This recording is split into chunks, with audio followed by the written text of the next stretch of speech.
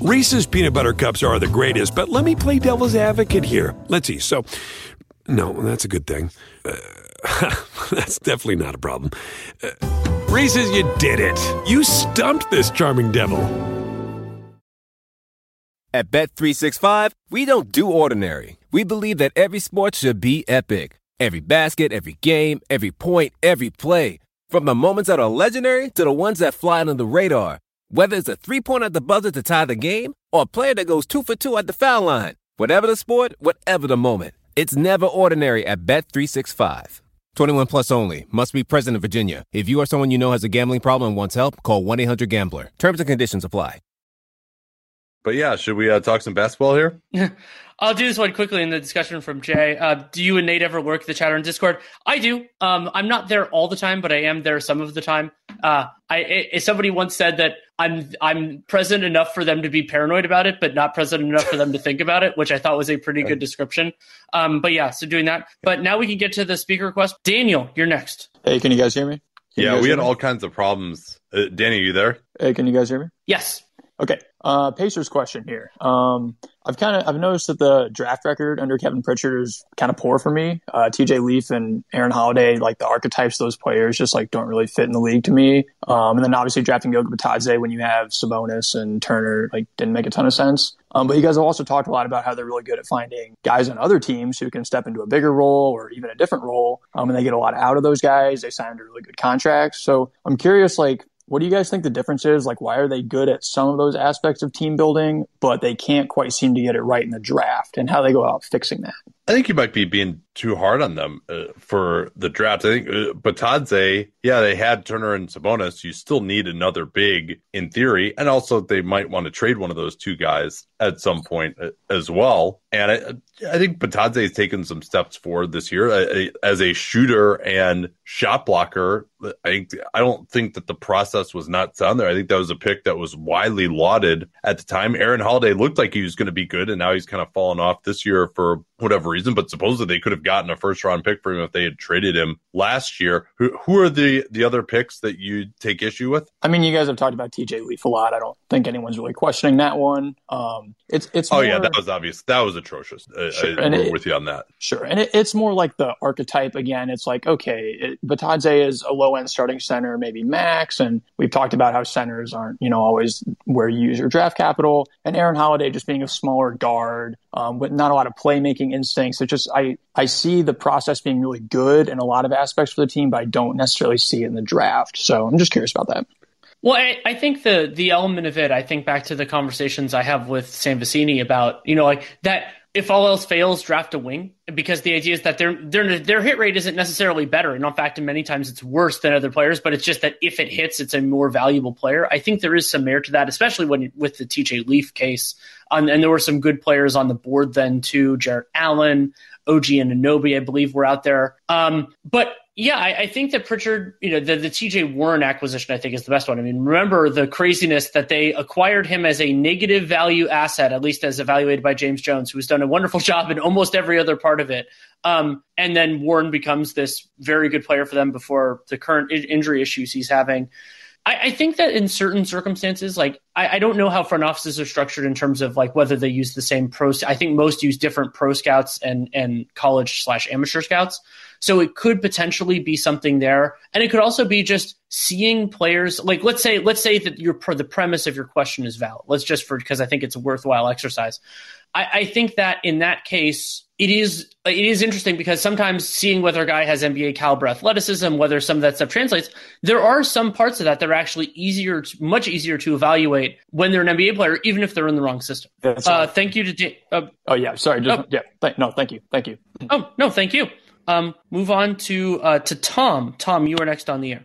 Hey guys, can you hear me okay? Yes. Okay, great. So, big Nets fan, and I've been kind of pleasantly surprised by how well LaMarcus Aldridge has played so far. And so, you add him to the big man rotation with Jeff Green and Nick Claxton, and obviously they'll do a lot of KD at the 5 in the playoffs. But I guess I sort of have a two-part question. First, which of those bigs do you think is going to play the most in the playoffs, and perhaps which one should? Because, it may be that there may be a preference among Kevin Durant as part of the management for one player?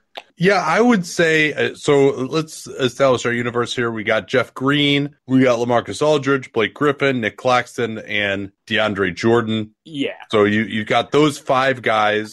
I think in most matchups, Jeff Green, you said Kevin Durant at center. I'm guessing you would include playing him with Jeff Green in that. So to go to more of a switching group, get a little more shooting on the floor as well to play a 5 outside, or you can play 4 out, 1 in, but have Bruce Brown kind of be the 1 in to get a little bit more running, a little bit more defense on the perimeter if you need more defense on the perimeter. So let's say you're going up against the Celtics. Maybe you're more likely to want to go that route to get some more perimeter defense out there. Yeah. If you're going up against Philly, then maybe, I guess DeAndre Jordan is probably their best post defender, although they don't really have anyone that I look at as being great. Nick Claxton is going to just get put in the goal and foul out in about 2 seconds against Joel Embiid, and Griffin, his arms are too short. Maybe Aldridge has some veteran tricks guarding in the post. He's never really been asked to do that much, but maybe we could see it against him. And then if you're going up against Giannis, I guess either Claxton or Green would probably be your best option there. It doesn't matter who they play, probably against anyone else. I guess against Miami too, against Bam, that might be an interesting decision of who you'd want to go with there. Like if the Bam wants to really attack the basket, which he only kind of does sometimes. So I think it really depends a ton on the matchup. But if you want to say just in general who I think the best guys are, it's probably Jeff Green and Nick Claxton when everyone is healthy. I think when they're not healthy, then some of the Aldridge, Griffin skill set becomes more useful. Yeah, I guess that thinking makes sense. I guess my thought is I still see Nick Claxton as the best defensive option of all those, and I'm just wondering I agree. How much he's really going to play now that, you add LaMarcus as, to be fair, a more viable option than I thought he would be, how that's going to impact how much Claxton is playing in those playoff minutes. Yeah, it's an interesting question, and Claxton, we'll see. We've seen young bigs play well during the regular season, and then they're just too thin, and they foul too much, and they make too many mistakes. Although it's better in a switching system, it doesn't matter as much. So you never know. I think they're going to try a lot of different things potentially, and we still don't know what it looks like with their 3 stars and Joe Harris, who's the best fit there. You would think that would be Claxton, but maybe it's Bruce Brown, maybe it's Jeff Green as well. He's more of a veteran. He's probably the most versatile of those. If Claxton had a little more meat on his bones, then I'd say, it's clearly him. But guys might just be able to go right through him. We haven't seen him against really the best guys yet in the playoffs. Okay, great. Well, thank you for taking my question. Thanks for joining us. We'll go to Cameron because he was originally going to be the first questioner. Cameron, you're on the air. Hey guys, can you hear me? Yes. Hey, thanks. So I wanted to ask about the Thinking Basketball Greatest Peaks thing a little bit, and it kind of relates to the small forward rankings you guys are doing, the shooting guard rankings, and I want to know how you weigh guys who maybe aren't going to be a LeBron type, where you can put them on a mediocre team and make them great, but a guy maybe more like Joe Ingles who fits on pretty much every team and is a key contributor to great teams. So I want to know how you weigh more fit guys versus the guys who are going to raise the ceiling more. Well, I think that's a part of why, when we're putting together, and this has been true for years, when we're putting together the rankings, something it is a factor that we consider is basically how I put my criteria together is if you put this player on a random team, how they would do. So if somebody moves the needle a lot for 25 teams and less for 5, that helps compared to somebody who maybe they're only maximally used in a couple of different spots because they're a good ball handler, but they're not good enough to be the lead guy. So you kind of I brought up DeRozan actually when we did our small forward rankings. I brought up DeRozan as a player who was hurt pretty significantly in my estimation by that. And floor raising actually does matter. I think that I'm not somebody who sees it as a championship or bust proposition. This came up actually when we're talking about position rankings. Brandon Ingram was probably a good example of that, where I think he is more valuable as a floor raiser than a ceiling raiser. Knowing what we know right now, he can improve over time. So it absolutely does matter. But if you are if you're required to be in a specific ecosystem that is hard to create, and that's what it basically is necessary for you to succeed, that is something I discount. Now, you could still be a really effective player. Joe Ingles is somebody that I like. I had him in my, I think it was like the likely starter section, which is actually above, he's not even starting for the Jazz, but they are one of the league's best. They are the league's best team in the regular season. So I would say that does absolutely count, and it counts significantly for me. For me, I think I'll do it by way of just examples with some of my rankings. 2019, Suns fans and bloggers got really upset that I had Devin Booker ranked in the same tier, but slightly below Danny Green. And what I said at that time was there are probably more teams in the league that could use Danny Green than could use Booker as he was at that point. And this was December of, this is December of 2018. And Booker he really actually ascended to a new level right after we did those rankings. But as just kind of a volume scorer type of guy who's really bad on defense, if you say, hey, who would the Suns of that era have rather had? Well, it's Devin Booker because they don't have anyone else who can score. Who would the Raptors of that era have rather had? Obviously, is Danny Green. They won a championship with Danny Green. Devin Booker wouldn't have been able to do the things that they had, and they wouldn't have given him the ball as much because they already had Kawhi Leonard and Kyle Lowry, who were better options in that respect at that time. And then this year, I have Brandon Ingram and OG Anunoby ranked right next to each other as well, where Ingram is an all-star. OG Anunoby is probably never going to be an all-star unless he becomes more of a scorer. But OG Anunoby probably gives you more championship equity than Brandon Ingram because he can be on a championship team. And I'm not sure that Brandon Ingram, given his salary, can have the same salary and the same role as he has now on a championship team. And he hasn't really shown the ability to defend at a high enough level either to play on a championship team. So so I rank those pretty equally, I would say. But then that's probably about as high as you can get if you're kind of one of these role player guys. When you're getting to like Chris Middleton or Gordon Hayward compared to OG Anunoby, I have those guys a tier above OG Anunoby. So hopefully those examples were helpful, at least as far as my personal philosophy. What do you think of that? Yeah, I think that makes sense. I was just asking because Ben Taylor did hit his podcast, and he was talking about how you can't fit a LeBron or a Magic onto every team, but you can fit guys that play off ball more onto every team. And so they have more offensive, I guess, like championship equity, like you were saying. So I thought it was interesting. Thank you. Yeah, no, I think in that context, I haven't listened to Ben's pod on that yet, but obviously I followed that with great interest. And yeah, maybe that's true to some degree. I think LeBron is just so good. Well, first of all, I would say it's more true for Magic than LeBron because for a lot of his career, Magic couldn't really shoot from the outside. And he also was a defensive liability for most of his career. He could be a decent help defender at times, but not protect the rim. He got some steals, but he wasn't really going to be able to stop anybody one-on-one. Whereas LeBron, you can fit him in defensively at any position. And he also became a good enough shooter by his Miami days where you couldn't just leave him wide open. And so I think you can fit in him on more places maybe than Ben, if assuming that he said it the way you're paraphrasing, but certainly that matters a little bit. But also when you're the second greatest player of all time, or maybe even the best player of all time, you're probably going to slot in as the alpha dog on this team regardless. And then it's everyone else who has the fit problems, not you.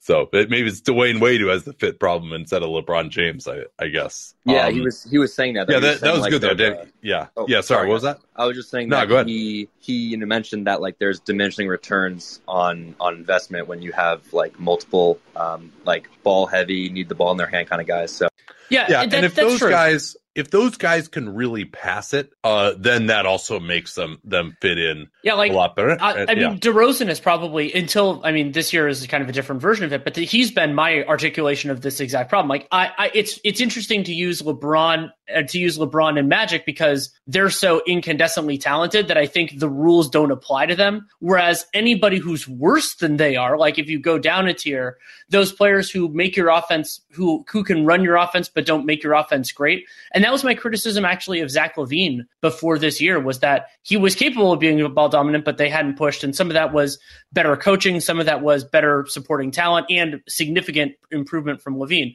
So what's interesting is as the argument, as we're talking about it right now, I think that there is a valid point there, but it's kind of the examples make it more challenging because they're so good that the overall logic is a little bit different to me. I did really enjoy this line of thought though, and man, I just love American Giant. Just an amazing clothing company. I was reminded again of how much I love it when I drove from California to Montana over the All-Star break. And you know what it's like when you're on a long road trip and it's cold, particularly when it starts off warm in the Bay and then we get into some really cold areas. You're like, well, I don't want to wear like my jacket in the car, but then when I get out to fill gas, I'm going to be freezing. But the American Giant hoodie was perfect because despite being made out of a nice heavy material that'll keep you warm, it's not too hot as well. So I was able to wear it in the car, not be too hot, step out of the car, and still be warm enough when I was filling up gas or going into a restaurant or something that I didn't feel like I needed my jacket even when it was cold outside. These things are amazingly durable. I proposed to my wife wearing an American Giant hoodie in the Grand Canyon almost 7 years ago. I still own that same hoodie. I still wear it constantly. And American Giant has since spread out into all sorts of other types of clothing, like their premium Slub Crew tee, the No BS high-rise pant, the slim roughneck pant featured in Giant Magazine issue 2. Every American Giant piece is made in America and designed to last, no exceptions, and it provides year-round comfort. So find a closet staple for every part of your spring days at American-Giant.com and get 20% off your first order when you use that vendor code CAPSPACE at checkout. Easy to remember, we talk about CAPSPACE all the time here on the program. That's 20% off your first order at American-Giant.com. Don't forget that CAPSPACE code to let them know you came from us.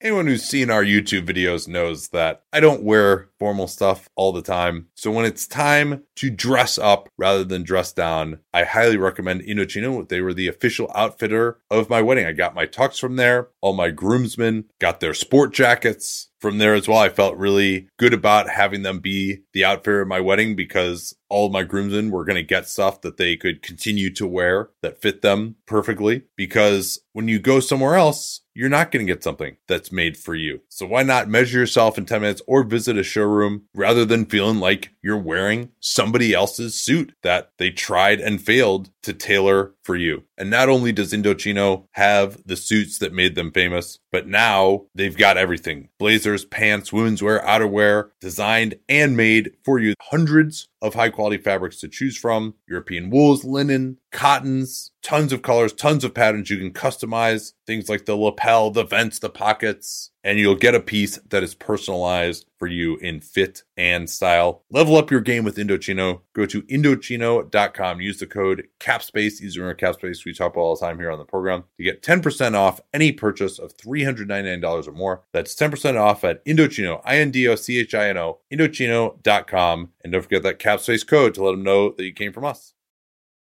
But we should jump on. Oh, now I'm okay. They're back in. Okay, Rob McIntyre, you are up. Cool. Am I in? Yes. All right. Cool. So in a prospective Jazz Clippers series, if we're to assume that the Clippers start with Paul George at the 2 and then Kawhi, then Marcus Morris, how do you see the Jazz trying to defend that matchup wise? I mean, it's a part of why I've been lower on the Jazz overall is that they don't have a ton of guys to defend that one-on-one. You know, their perimeter rotation isn't as athletic, isn't as strong, isn't as big physically, and that also creates problems. You know, like if you want to switch some of those, if they intend to switch any of those actions, you create things, and I just don't think they have the personnel. I mean, Conley's going to be troublesome defensively in that series. Mitchell will try to hold his own, but you know he's not going to be amazing there.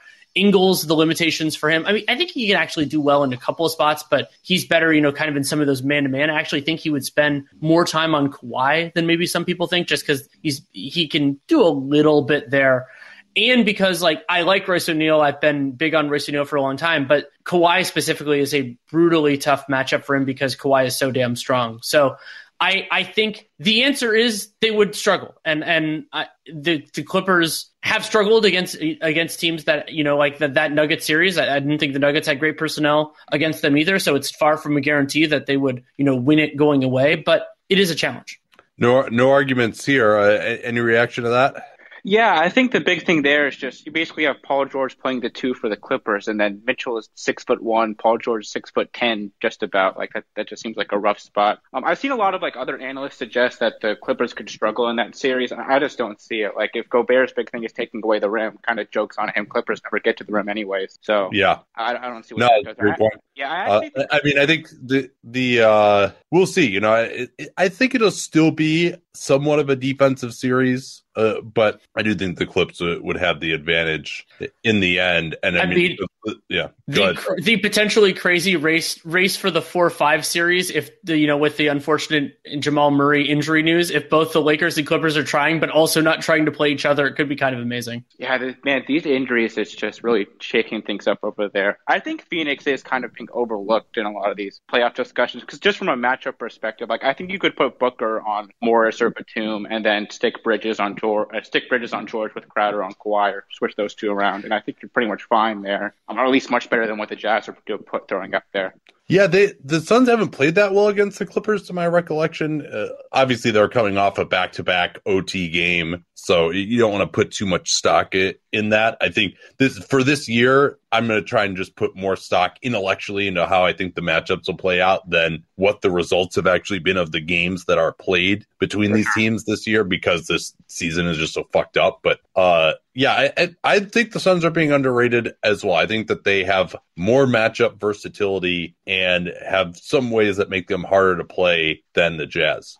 Yeah, I think when your top 3 players are an immobile center and then 2 little guards, like those guys can be as great as you want them to be, but that just becomes so difficult when you're matching up with these teams with so much more versatility. Yep, I think that's a great point.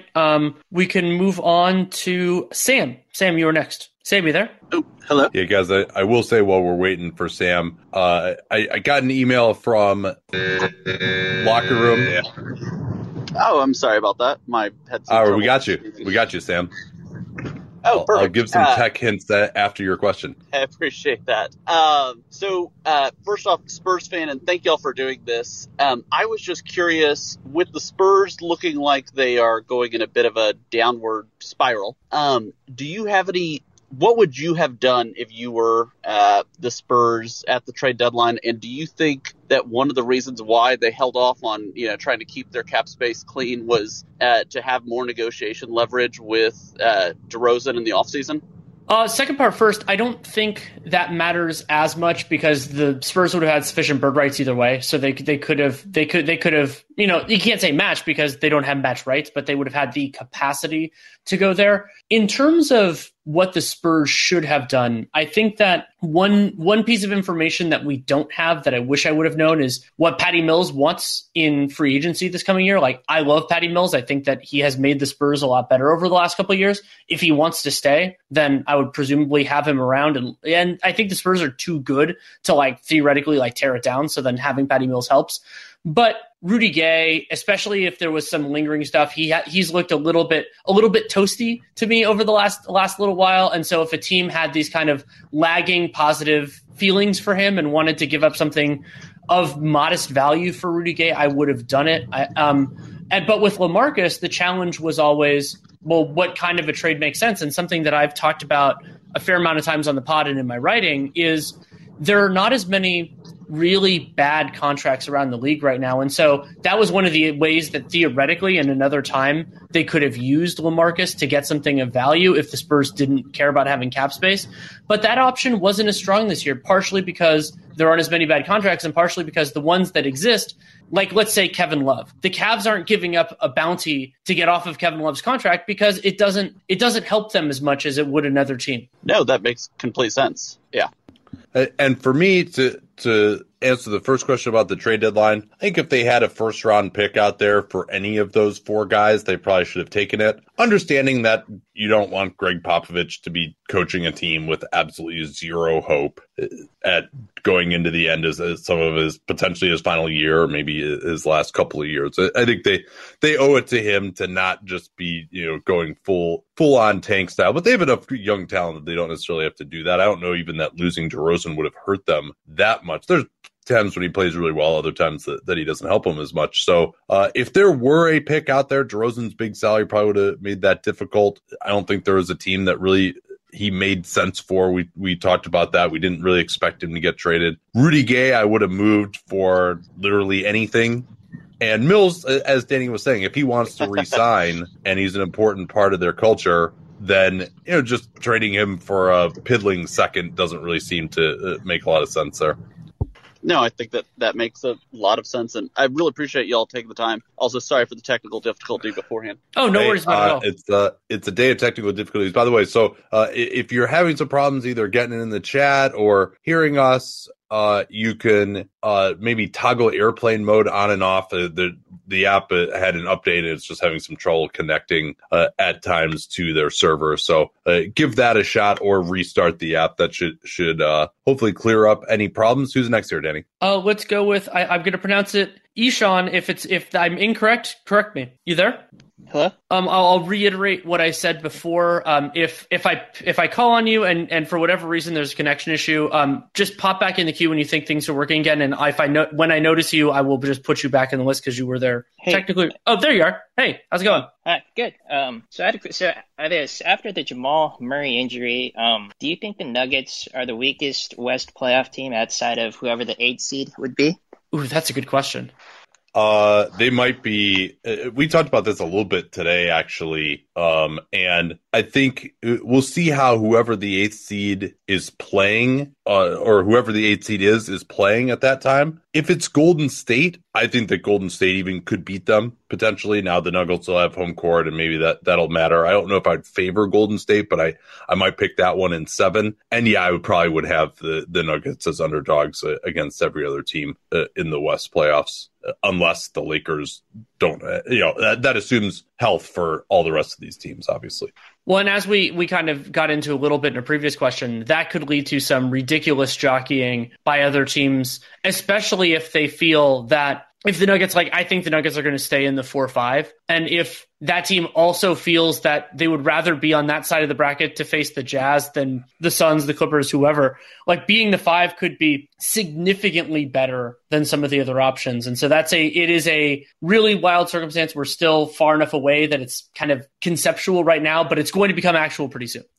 Yeah, you think so? Let's see who would have to come back to beat them. I mean, they are a couple games ahead of the Blazers, 4 games ahead of the Mavs in the loss column, 1 game ahead of the Lakers in the loss column. I feel, I guess, but then 2 of those would have to pass them to get them down to 6. Yeah, I think you're right. I think probably the most likely is one of those teams passes them, but not 2, so they're in the 5. That seems to make sense. Man, it is crazy to think that I've been working with Helix Sleep since 2015. And I think that's because my story with them seems to really resonate with listeners. If you've never heard it before, that was kind of the beginning of the direct-to-consumer boom. And there was another very prominent mattress company at that time that was trying to convince you that mattresses were one size fits all. They found the one formula, the one mattress that was going to work for everyone. My then girlfriend, now wife, and I ordered that mattress. We ended up having to return it because, hey, guess what? Not everyone is the same. And then she did some more research and found Helix Sleep. We took their sleep quiz and we found a mattress that actually worked for us and our body types. And Helix offers 20 unique mattresses. Everybody sleeps differently, and Helix mattresses are designed for specific sleep positions and field preferences, hot or cold, side sleeper, back sleeper. So take that Helix Sleep quiz, find your perfect mattress in under 2 minutes,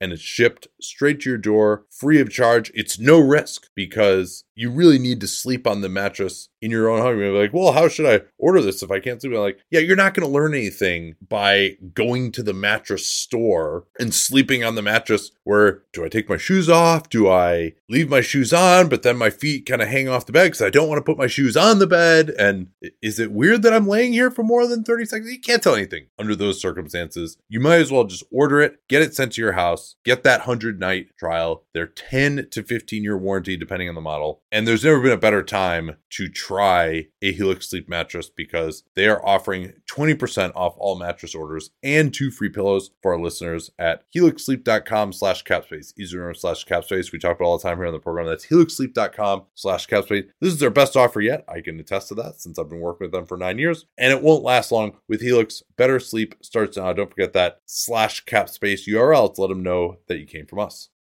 Well, thank you for the question. We'll move on to AG. AG, you are on the air. Yeah. Can you guys hear me? Yes. Okay, so my question is about over the past years, we've always seen like these centers at the top of the mock draft. So Evan Mobley's, I think, number 2 this year. James Wiseman was top 3 last year. DeAndre Ayton the year before that. And I've always been kind of confused by that because, like we've talked about before, it's very rare for like a center to be a franchise player. Like I think, like unless until they're Joel Embiid or Jokic, they're not a franchise player. And I would say the center is probably the easiest position you can replace with like a replacement level player. So why do you guys think mock drafts still have like all these centers as like top 3 prospects? So I do think that maybe the value of like a really awesome center has probably been devalued a little bit because just the center position in general was so down in the early part of the last decade. And now with Towns, Jokic, Embiid, even Rudy Gobert, any of those guys, if you get that player, that's a totally fine number 1 overall pick. Even Bam probably would be a totally fine number 1 overall pick. And so you might say, yeah, as a center, like the replacement level is pretty high. But when you're drafting a center in the top 3, you're thinking that they are going to become a player, or at least have the potential to become a player like the guys that you're talking about. If you have an all NBA center, that is a totally worthy pick. So these guys are getting drafted in part because there's a feeling that they have the potential to get to all NBA level. I didn't necessarily think that about Wiseman in particular, but also this was a pretty weak draft as well. And we'll see where Wiseman ends up. Obviously, it's not looking great for him so far, even with respect to Edwards or Halliburton. But also with Mobley, again, I haven't watched him a ton. He is mobile enough that I think when you're talking about a guy who's going to be able to defend more out on the floor and really hold up in more of a playoff series like the way AD or Bam did last year, then you feel a lot better about drafting that guy as opposed to even someone like Jokic or Embiid and Gobert, who are going to be more paint-bound senders defensively. Well, so to kind of piggyback a little bit on Nate's point, the question that I think is actually more compelling is not centers going in the top 5, it's centers going from 5 to 15, where there is an argument that if you can get like an elite guy, somebody who moves the needle, who, I use the phrase the him alone test, where basically having that player makes it really likely that you'll have an above average offense or defense typically more often with centers, though there are a couple of offense centers like Jokic that's true for as well. And if you can get somebody that you have a credible belief, I think that moves it. But the problem is, I actually think the bigger degradation in value of centers is actually outside of that truly elite group where, like a Clint Capella level player, as well as he's played for the Rockets and the Hawks now, you get into those issues. This is a criticism of Miles Turner and Sabonis and various others in the past, is that, you might not have, and all the guys the Lakers signed, because your best lineups might not have any of those guys on the floor. And so I remember, with somebody who was, I don't think I was even writing about the league then, when the Warriors took Patrick O'Brien, I had this idea that's like, if a center's not good enough to take him in the top 5, you probably shouldn't take them at all in the lottery. And there are some exceptions. Turner, incidentally, is one of those. But then the other reason, kind of to answer your question, as I understand it about the Mobley stuff, and I'm hearkening back to my days as a draft analyst, that's where I started with Real GM. Part of it is because those guys are bigger and stronger than their competitors, and their film often looks good. Like you could think there are different examples of it. And whereas with guards like Trae Young, I think you had to be looking, and Trae Young had better film than a lot of guards, but you had to look more specifically and kind of parse out the things that were good and the things that were bad, whereas centers can be more overtly dominant in lower levels. And because this idea, Kevin Pelton's talked about this well, that athleticism-based strengths, those actually dissipate over time. Like your athleticism peak is really, really young, whereas your skill peak, your skill development runs longer and it outpaces the physical degradation. So that's why guys peak often in the like mid to late 20s range. So my thought was basically, I think there's like a lot of wishful thinking with the top prospect centers. There is.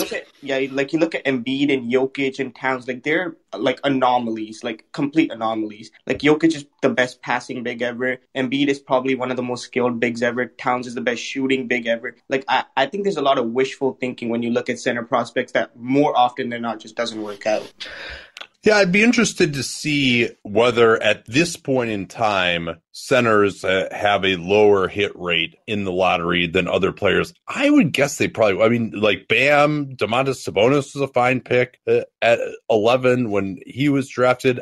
There have been some hits at center. And now I think probably the bigger issue that I have sometimes is just with the fit of some of these guys who are drafted, like Wiseman with the Warriors and Jackson Hayes with the Pels, though he and Zion are actually starting to play together a little bit better because they're just this point Zion thing, I think, has really opened up the floor for them a little bit. But I think that's a little bit more of it, and it's big men are just kind of more disappointing in general. Now, when Danny said about, if you're not going to take a guy in the top 5, why take a center in the rest of the lottery? John Hollinger, back in like maybe 02 or 03, did a study of lottery centers who weren't drafted in the top 3, and he found that they all sucked. And back then, his theory was if the guy's really any good and he's the center, he would be drafted in the top 3 because everybody has like this huge hard on for centers. So that now I think has changed a little bit where people understand the value of center isn't really any greater than any other position. And so I think that's normalized a little bit. And you have had some successful picks later in the lottery in terms of center. So I don't know the answer to that, but my initial thought is that maybe you're being a little bit too hard on some of these centers that are drafted in the lottery, and that there are some pretty good centers out there. And also, I agree with the idea that, hey, a center being a best player on a championship team, or even some of these highest level of teams having centers out there on the floor of ending games doesn't really work that well. But there's also 25 teams that aren't going to be in championship contention every year, and those teams need good players, and sometimes good players are at center.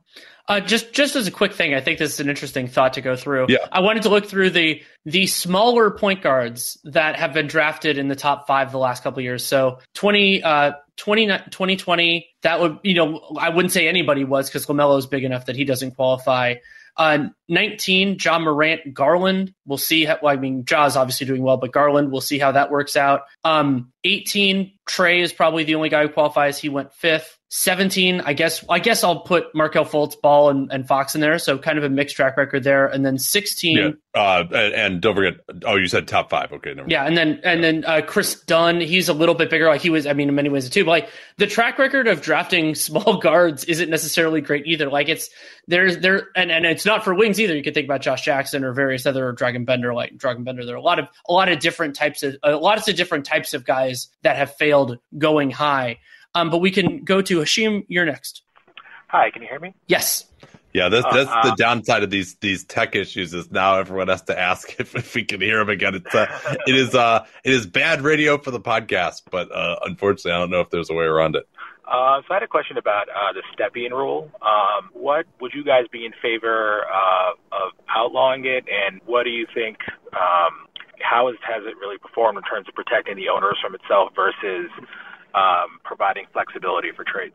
I love the Stepien rule. I don't think it should be weakened or modified at all. I think that it protects teams from their absolute worst impulses, and it is not preventing teams from being really, really good. There are a bunch of different circumstances. Even somebody like the Nets, who most of the players that they have weren't like homegrown or anything, they still have this, very good foundation. They gave up a ton for Harden, but did it. But I don't think that it's limiting teams' flexibility too much, especially now that it's becoming more in vogue to include pick swaps and everything else. So I did this piece for Real GM years ago, going through basically why the Stepien rule existed, because that was something, I wanted to look up, like, why is it called the Stepien rule and all this stuff. And when you go through it and look at that, and I'm not going to rattle it off all now, just the Cavs of that era, protecting teams from themselves in this, especially specifically sacrificing the future for the present, that is important enough for competitive balance on both sides of the coin, both making a team non-competitive for a half decade plus,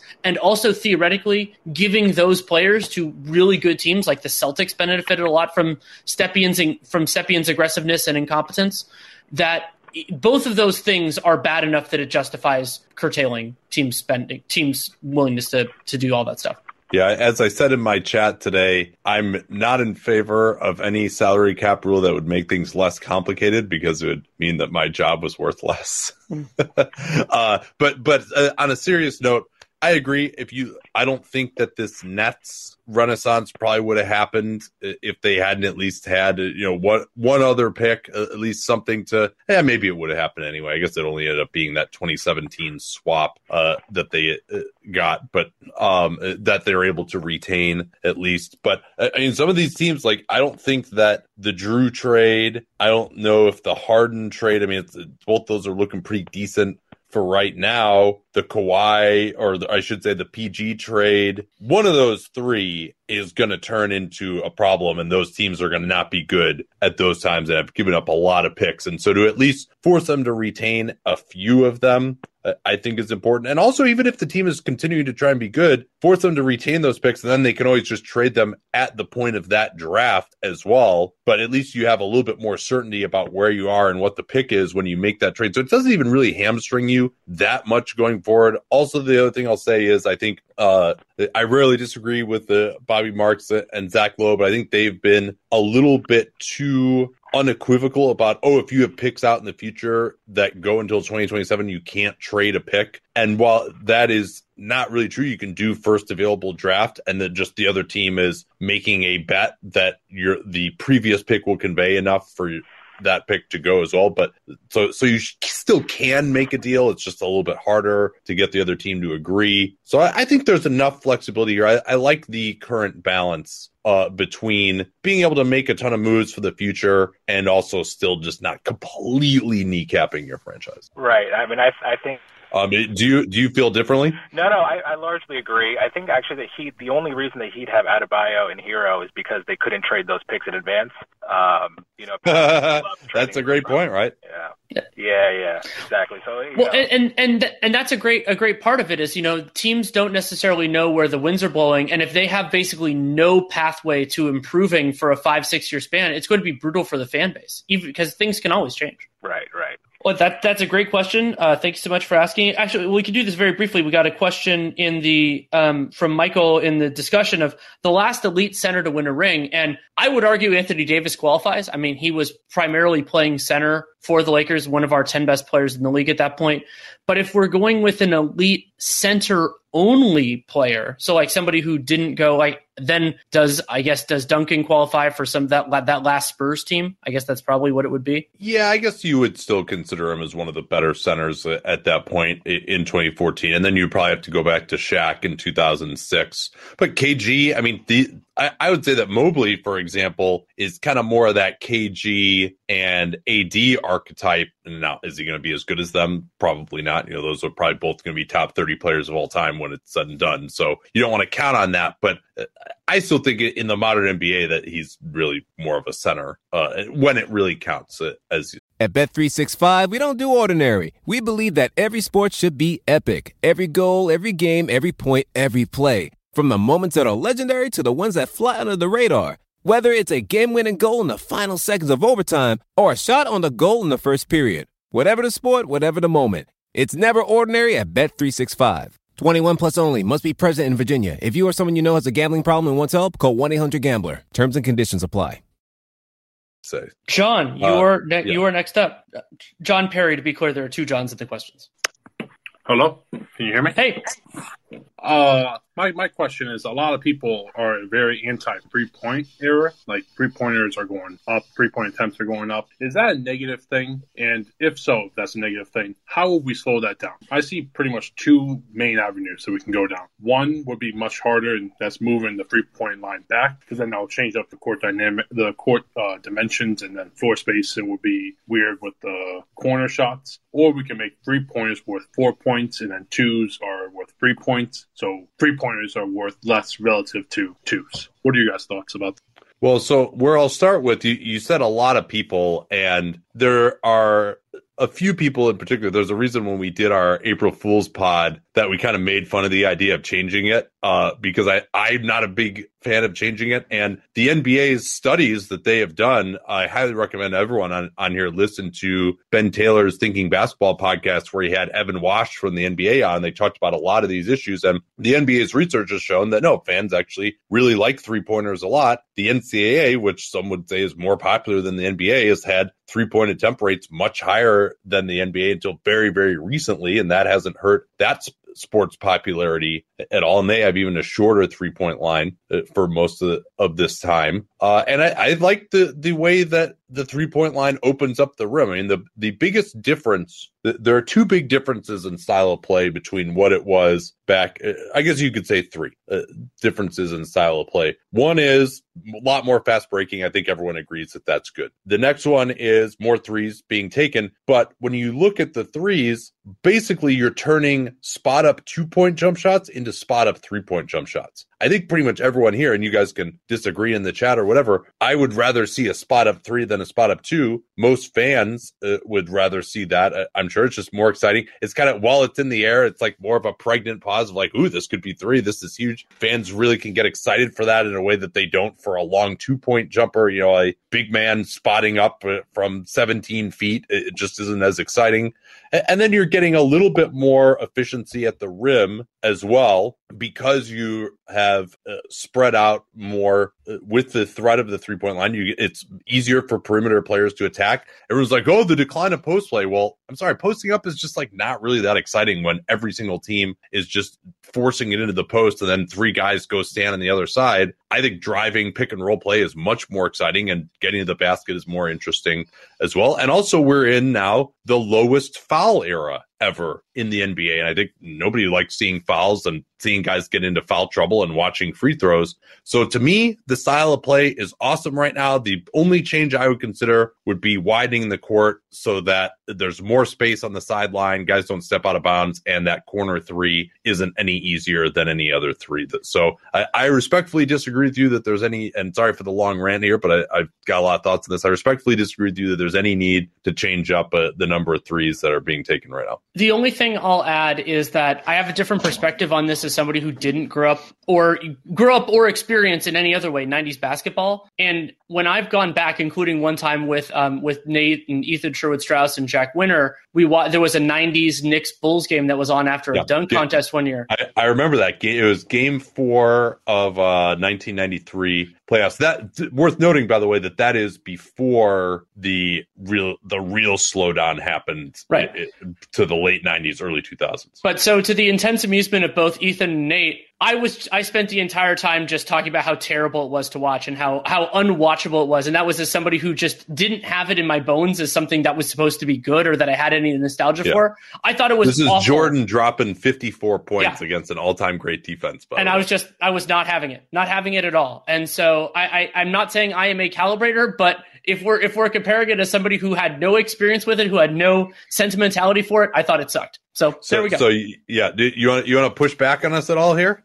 I am not anti 3-pointer. My bad. I did not want that to be. I'm not some weird old head that's a dinosaur.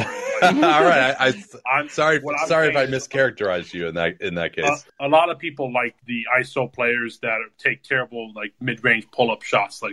I guess we can say Kobe, Allen Iverson was famous for that. Jordan took some more efficient shots, but those fadeaway 17-footers. You know what I'm talking, the pull away mid-range. Sure.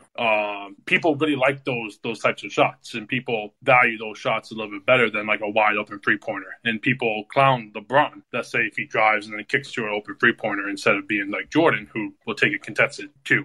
No, well, and here's the other thing too, and Seth Partnow has done a good job on this. I mean, it's really so many of our problems are not actually problems when you look at the data, right? But the mid-range is declining, post play is declining. Well, there's still plenty of players who post up. Luka Doncic completely destroyed the Spurs at the end of a game on Sunday by just posting up every single time. It's just maybe a little bit more perimeter players who are dribbling into post-ups rather than trying to enter the ball. And in terms of the self-created mid-range stuff, the stuff that you're talking about where it's oh man, what an incredible move, one-on-one, hit this contested mid-range. I enjoy that. I enjoy sometimes when guys take those bad shots and get really hot the way Kobe or Jordan used to. There really aren't that many fewer of those contested mid-rangers from stars. Kawhi is another guy, right? I mean, he made a living on that in the 2019 playoffs. The shot that the so-called decline of the mid-range, it's all passing to your guy, spotting up, Udonis Haslem style 15 feet away from the basket on the baseline. Like, that's the shot that doesn't exist anymore. And cry me a river that shot is gone. I don't give a shit about that. Hey, Udonis is still getting paid. It's working out for him. yeah, that's a good point. He has. I mean, that's pretty amazing. He hasn't been an effective player since probably 2011, and this is now 2021. He's played 10 more years. I guess part of it was just because he took so much less money a bunch of times, and so they feel like they have to keep paying him. But it is incredible. So we have 6 more people in the queue, and we started a little late, so I think we'll maybe go a little longer. But let's try to we'll make it at least a lightning-ish round that might turn into lightning very quickly. Starting with James. Hey guys, can you hear me? Yes.